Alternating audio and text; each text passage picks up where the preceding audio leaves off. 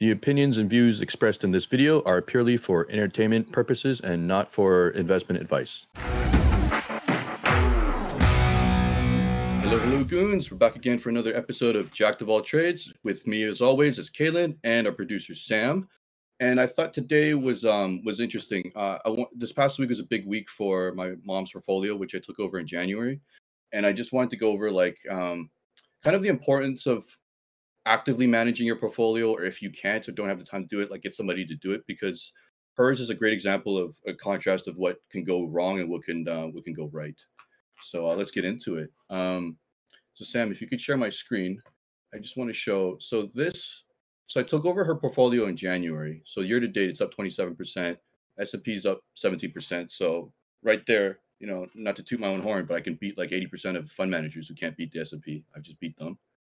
But the reason so here's the thing though, her portfolio, she's had it since 2009, and it's up 230 something percent, in over 10 years. That's like in about 10 years, that's like heavily underperformed, because if I kept doing 20 something percent year over year returns, she would have like quadrupled or quintupled her money by now. And so when I took over her portfolio, I remember Kayla was telling me about it.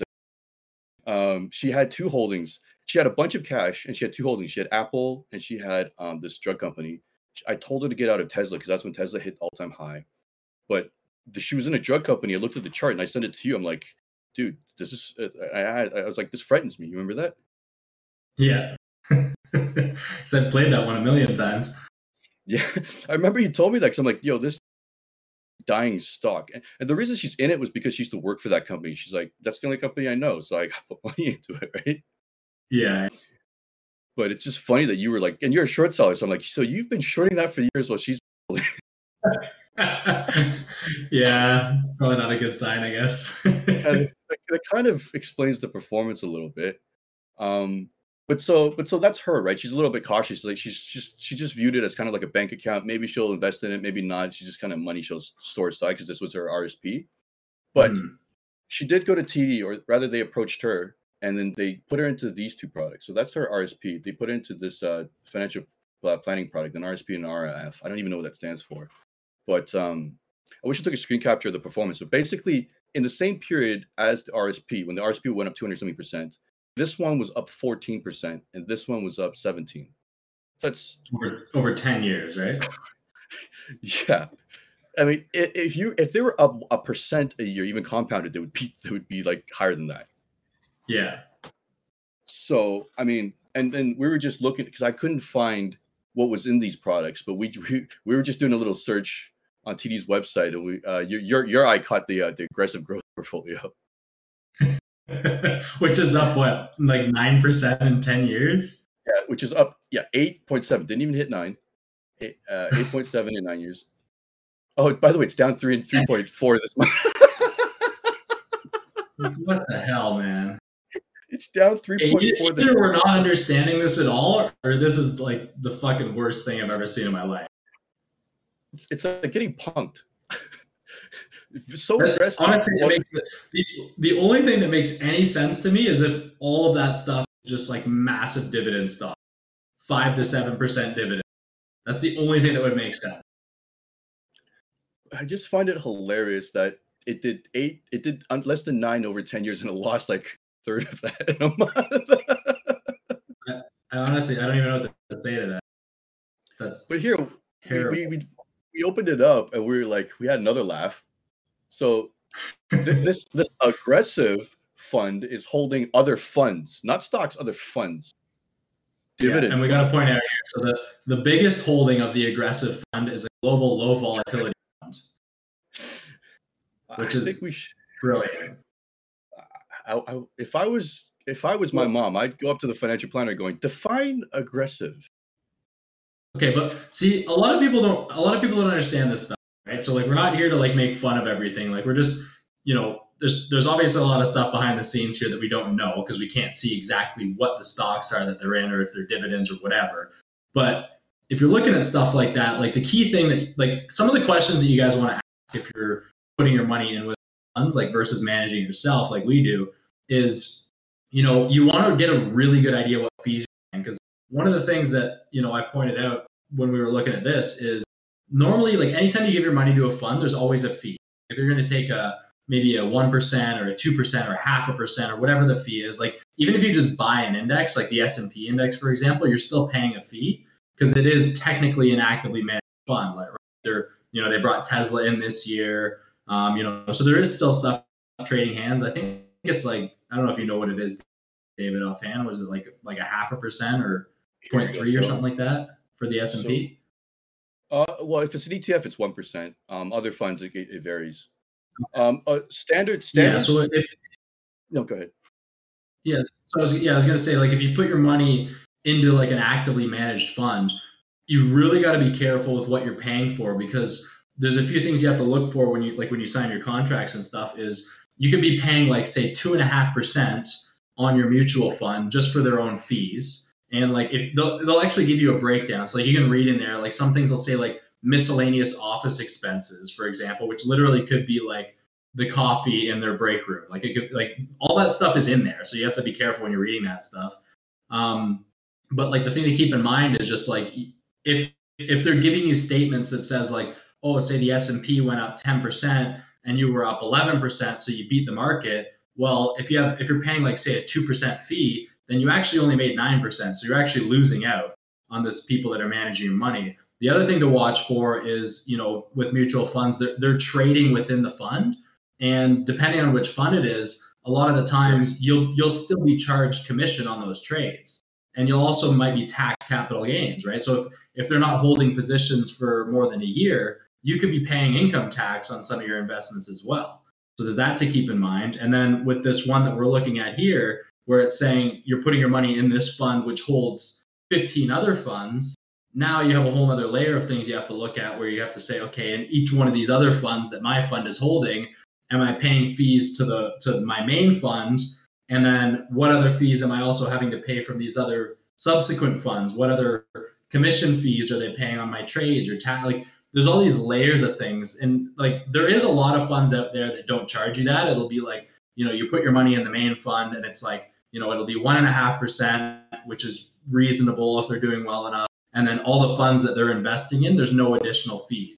So you don't have to be scared just because you're seeing something like this, but those are huge things you guys want to keep in mind, because if you're putting your money away for like, 20 or 30 years, you look at it on paper and you say, oh, okay, like, between all these funds and the taxes or whatever, like, I'm only losing, quote unquote, only losing, say, 2% a year. That 2% over 30 years, like, even for like a modest investment fund, like, you're talking hundreds and hundreds of thousands of dollars when you go to retire. Like, it's a lot of money. So you guys, like, it's something you really need to be aware of and be careful of when you give your money to people. So I just kind of wanted to make that point. No, that's an excellent point. That's actually why when I left Brinks, I took what was managed back then and managed it myself, because it was the exact same thing. I was putting some product that was holding banks and some like other non-growth stuff. It was risky. That was the risky one, and I was getting hosed by the funds. Like, I should have been making money every year, but because of these percentages, like this portfolio's percentage, it's management fees 2.323%. Then you're getting dinged per trading, like you were saying, and there's another funds expense. There's another, so you're out 4.5% before anything else. Yeah, that's way too high. 4.5% is absurd. I'd run for the hills if I knew I was getting charged 4% on my fund. Yeah. That's insane. And so that actually explains the popularity of ETFs that came, because ETFs are like, they're not actively managed. The fund's cost is usually 1%, maybe 2 at most, but $3.9 trillion are wrapped up in it, and they came out of nowhere. And it's because of costs like this, right? If the S&P 500 on a good average year does 7%, 4 of it goes to this management fee. I'm only taking 3 at home. Yeah. Like, what the hell? Yeah. Well, think of it this way, guys, because I know, like, it seems small when you think 4%. Oh, 4% is nothing. Think of it this way, and it's going to sound a lot. The S&P in an average year does 10%, right? So if you're in an actively managed fund that's matching the S&P for growth, 40% of your profits are 40% of your growth every year, because you're 4% out of the 10, right? So you're losing 40% of your potential returns every year if you're matching the S&P. Whoa. Sorry, just I think I pulled up the inverse. VIX, because I'm just trying to pull up like, yeah, it was the inverse. I'm just trying to pull up like just to give a like an idea of the SP 500 ETF, just the random ones. You see what it looks like because I pulled up the VIX, which is wrong. Then there's the bull. SPX, right? Yeah. Which one's on a more reputable Invesco low volatility ETF? Is that the one? There you go. Look, since COVID, it's up 71%. You know, like what I'd say if you time the bottom, but let's say you bought randomly here in the middle of 2015, 56%. Yeah. Right? That's like what's 6 years. That's a very good return for 6 years. Yeah. For one where you're not, you just set it and forget it, you know? Yeah. So if you were getting charged 4% every year, then you're down 24% over that period of time. If your fund can match the S&P, which I'd like to point out, the vast majority of funds do not do, surprisingly enough. Most funds do not beat the S&P index, and you're at 24%.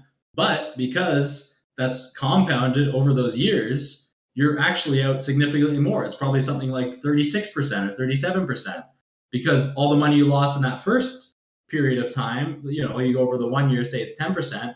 Well, you only gain 6% because you were paying 4% in fees. Now, the other 4% that you would have had that would have grown now doesn't exist. So, it's not as simple as just saying, oh, well, I lost 24% over that many years. No, it's the compounding effect of it as well. So it's really probably, like realistically, you probably would have only made like maybe 20% growth if your fund was matching the S&P and you had 4% fees when the S&P actually did almost 60%. And look at this, like 2 to 10 years, they at a loss, a pretty significant loss. The other 1, 2, 3, 4 years, they made have matched the S&P's 500. So 6 out of the 10, they couldn't beat the S&P 500. Yeah. And that's the shit thing too with a lot of these funds is like the way they advertise is like they'll put up a chart like that and be like, oh, look, we had this many years that were close and we had like a 21% year and, a 16% year. And, they just kind of ride on those for, just ride that as long as they can to get investors. Like it's kind of a sleazy market, like for lack of a better term. It's just like, there's a lot of really good ones out there that make you a lot of money and guys know what they're doing. They're smart guys and their goal is actually to help you. But the problem is a lot of them just get their money from having investors. They get their money from these fees. They get their money from trading commissions. So they don't really care. Like the best funds to look for are the funds that only profit if you make money. So like they take a percentage of your profit. Those are the best ones. So if it's like, if their fees, for example, are say, 2% of your profits, that's a better thing to see than saying our fees are just 2% of your money. Because if it's 2% of profits, then their goal is to make you as much money as possible, because the more money they make you, the higher that 2% is for them. Right? It's just human nature. I never did ask what Brandon's family, what they charge for their mutual fund, but I know their fund is special in that. Low. Oh, is it? Yeah, it was low. I don't want to say what it is, but I know it was reasonable. And well, the selling factor for me, and I think it's great for the audience when you should ask a PM portfolio manager is Brandon's fund. They have the majority of their own wealth in that fund, so it's in their best interest to protect that wealth. I mean, that's a huge thing. Yeah. Plus, all of them, like even their personal accounts, are also investing all the same stuff they're putting their clients in. Yeah, exactly. So, and there is a lot of funds out there that are like that. Like there is really good fun. The problem is there's so many. It's so easy to set this kind of thing up and just scam people because they have no idea. Right? Most people have. You just look at the thing and you say, "Oh, it's a mutual fund. Like here's some numbers. Everybody says invest in the stock market. I don't know what I'm doing. My buddy told me about this guy, so here you go." And then you just ignore it. You don't think about it for 30 years, right? But it's so much money. Like it's so much money that I think everybody should educate themselves to the level of understanding what their fees are and how much it can cost you over time. Not the stocks, not how the market moves, not the economy, just simple fees and how they work and how much it can cost you. It's really simple math. any contract you get from a mutual fund will tell you that in the contract if you take the time to read it. What do you think about this analogy? That shopping for a mutual fund is kind of like shopping for a personal trainer, right? You want to lose some weight. You could go to a bank, which is akin to going to Good Life, or you could shop Right. around and find like that one good, from word of mouth, people who've had results, right? You find a Yeah. portfolio manager or a financial advisor, it's like that. Yeah, for sure. It's like you see the guys at Good Life that it's like a 2-day weekend course, and they come up to me and try and train me, and I'm 4 times bigger than that. It's like, really, dude? Like, like I want to get trained by the guy who's bigger than me, who's been winning shows for 10 years. You know what I mean? Yeah, because I should point out that I'm not shitting on the entire industry, because I know a few No. people that are not portfolios, financial planners, and they're pretty good, but they don't work for a bank. They work for more independent shops, and they'll care. Because actually, my buddy has a great explanation. He's like this. He's like, if I give my clients a return, they're gonna want to reinvest. That's more money for me. Right? Yeah, because he probably gets a percentage of their profits. Yes. Whereas Yeah, the opposite exactly. side. Sorry, go ahead. No, I was going to say that's just like probably one of the number one things to look for. Yeah. And I know the opposite side, where it's like if you're somebody that works at TD, you get a commission out of every product you sell, but you have no interest in Yes. whether or not it goes up or down. You're just trying to sell me a product. Yeah, most funds that are run through banks are like that, and I say most because not all of them are. There is a lot of funds like in RBC and TD where they do not operate like that, but you do have to be really careful if you're going. Like, most people go through banks because it makes the most sense, right? They're money managers. But most banks, they're brokers as well. Like you have TD Direct Investing, you have Scotiabank iTrade, you have RBC, like all these companies, they have their own brokers. So, it's like David, like you have a TD account. So every time you make a trade, it costs you $10 in and out, right? Yeah. So it's perfect, right? Like the more customers they can get, the more money they can in. Every time they can make a trade, they're making more money, regardless of whether or not the stock goes up or down. Right. So that's a key thing to look for. But again, that's all written out in the contracts that you sign. So you can go to a bank, just make sure that it's not going to be that kind of a situation where the only source of their income is their standard fees, which you pay no matter what, and then commission on top of that. Because then that those two things right away tells you that fund manager has zero interest or desire or reason or money incentive to make you anything. Like that, no matter what your portfolio does, they're still going to make the same amount of money, right? It's like being in like a government job or something, for example. Not to shit on government jobs, but like there's no incentive, right? Like think about if you're building an extension on your house, like you have to get permits for the structure. Well, you give those permits to the town. The town has no incentive from you to be quick, to be helpful, anything, because they're getting paid regardless, right? They're getting paid by the taxpayer money. It doesn't matter if they piss off one person or go slow or take a year to do permits that they could have done in a week because they didn't feel like it, because there's no incentive. It's the same thing, right? Whereas if it was like something along the lines of where the more efficient they could be delivering these permits back, and the more the quality of the structure, like however it was laid into it, if that was all how they were going to make money, you would be seeing the best buildings going up. The permits would be flying through like crazy. Like it would be a fantastic system, right? There has to be incentive. Yeah, that's right. The government job is like you're just that file that stands between them and lunch. So they're like, "Fuck that file, I'm going to lunch." 100%, man. That's why it's so hard to find people that are good to work with in the city. Yeah, man. I just so I think this is a good episode in trying to teach people, like, we're not trying to give you any style or anything like that, but like at least know what questions to, what's important to think about. I think it's just like finding a what do you call it, a personal trainer, right? Yeah, for sure. It's just but the nice thing though is that like you don't have to be scared of it, and you don't have to be you don't have to know anything about the economics of the markets or any stocks or anything. It's literally just all it is reading a contract and looking at where the fees are going. You just have to think objectively and say, okay, like I don't pay this person unless they make me money, and the more money they make me, the more money that they make. Like, okay, that makes sense. They're gonna be motivated to make me a lot of money. But if you look at it and at the end of the contract, you're thinking, okay, this there's not a single incentive in here for the person to make me money, and they're going to make money regardless, then well, that just seems kind of sketchy to me, right? Like why would they even want to put the time of day in to do well for me if they get nothing else out of it? What do you think about this? If let's say you're looking for a financial planner, I immediately my thought is this: like one good way to tell if this person is honest or not is they're more than willing to give you more information. They'll tell you as much as possible instead of going like, you don't need to worry about this. We'll take care of that, or that's something above your head. Give you that impression that's above your head, or like, yeah, whatever you want to know, we're going to explain it down to the T. Yeah, yeah.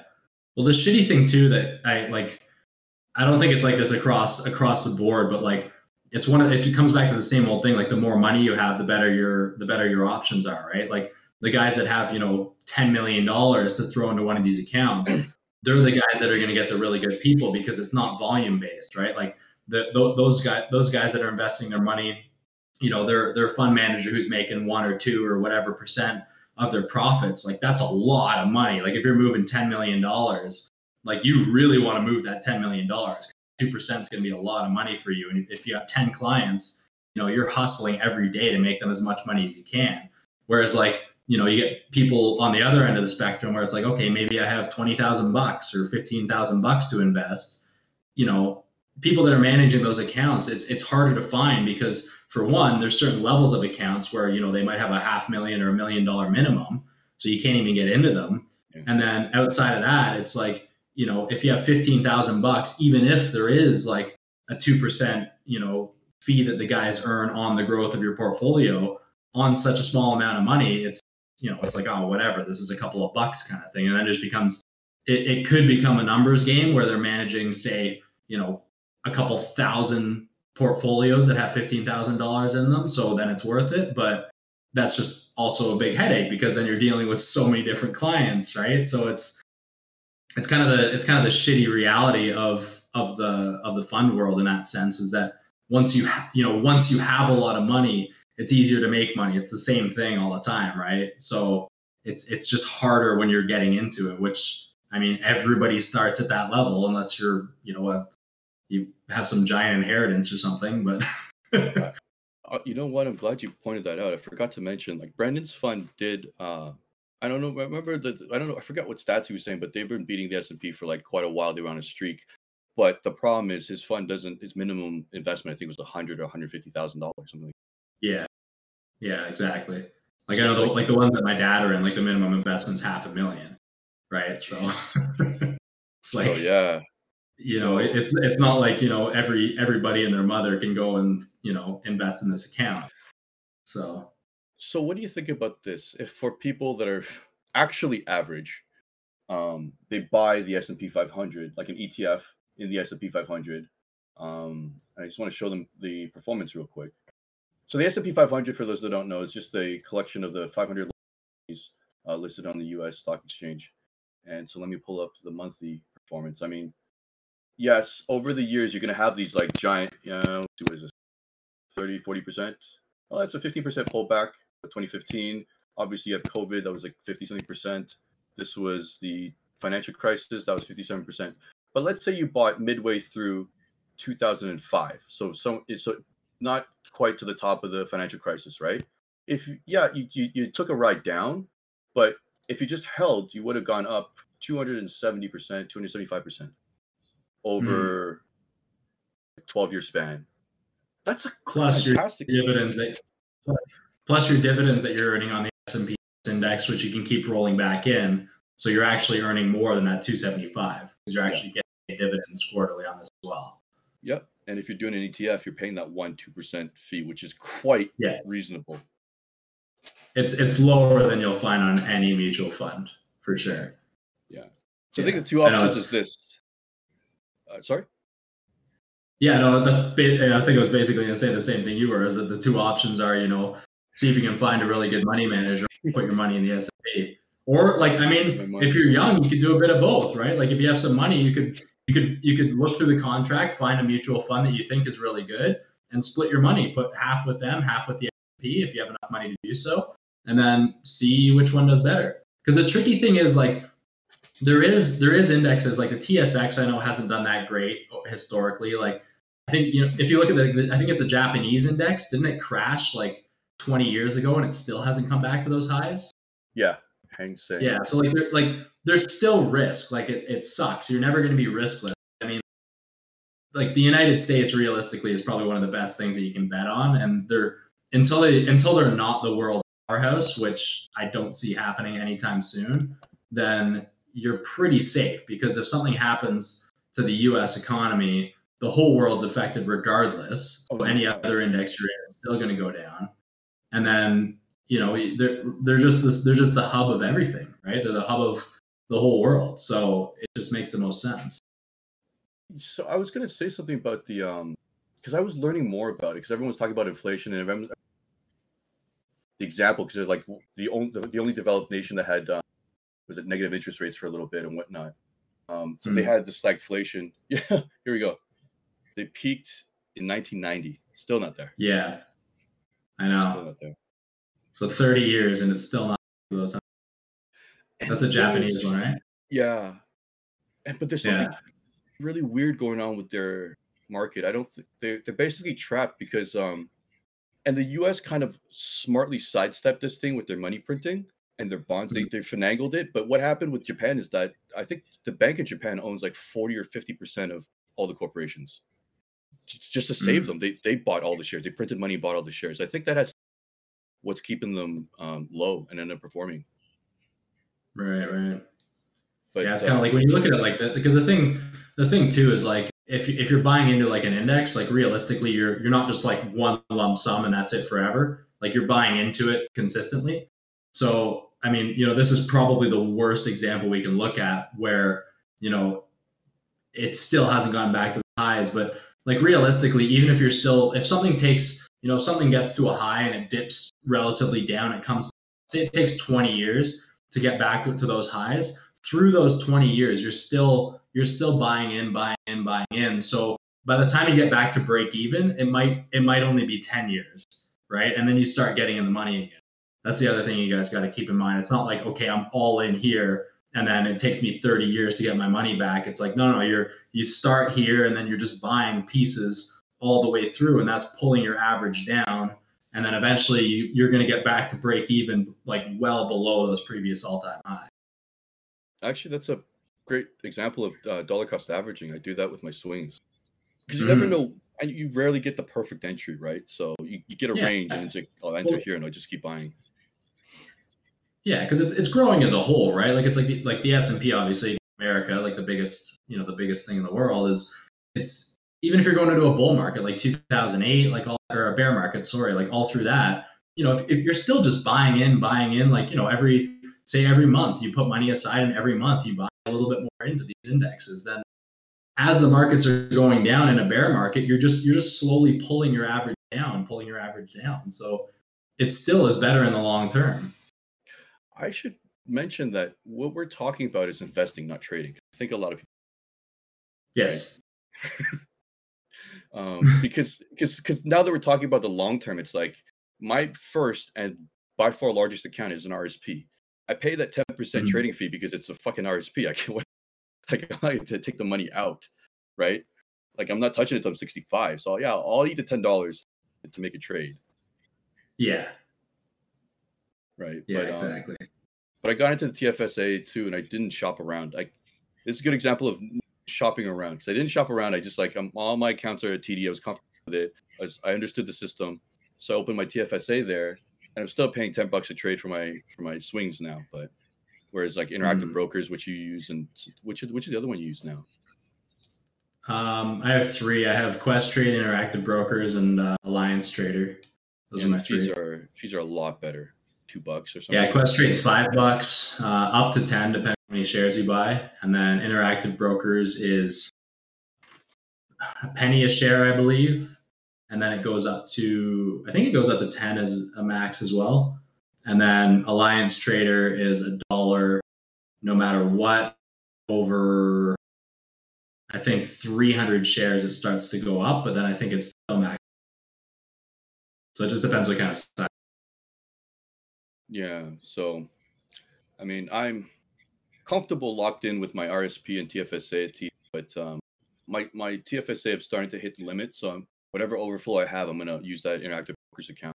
So I'm Yeah, getting that because ready. you can still open a TFSA with Interactive Brokers too, right? I can, but I just how we both compartmentalize stuff. I'm just like I'm so set with that section. I'm like if I do just cash trades, I'll just do it with IB or something. Yeah, I'm the same way. Like I like my Questrade account's my investment account. I look at it like a month, like once a month, and then my other two are shorter term accounts. So there's way less money in them, and everything, all the profits just go into the investment account. Yeah. So why don't we end it with that? Like people, I think this episode gives them a good basis to know what questions to ask. And the last thing, which I think is important that people don't talk about enough, is compartmentalizing your portfolio, your intention with the money. Right? If you have Mhm. a chunk of money you want to invest, don't trade with it. Don't act like a trader with it. Don't think like a trader with it. Just invest it. And then if you have a trading account, then use another thought process for that. Yeah, sure. Cool. All right, YouTubers, goons. We'll see you again later. Later.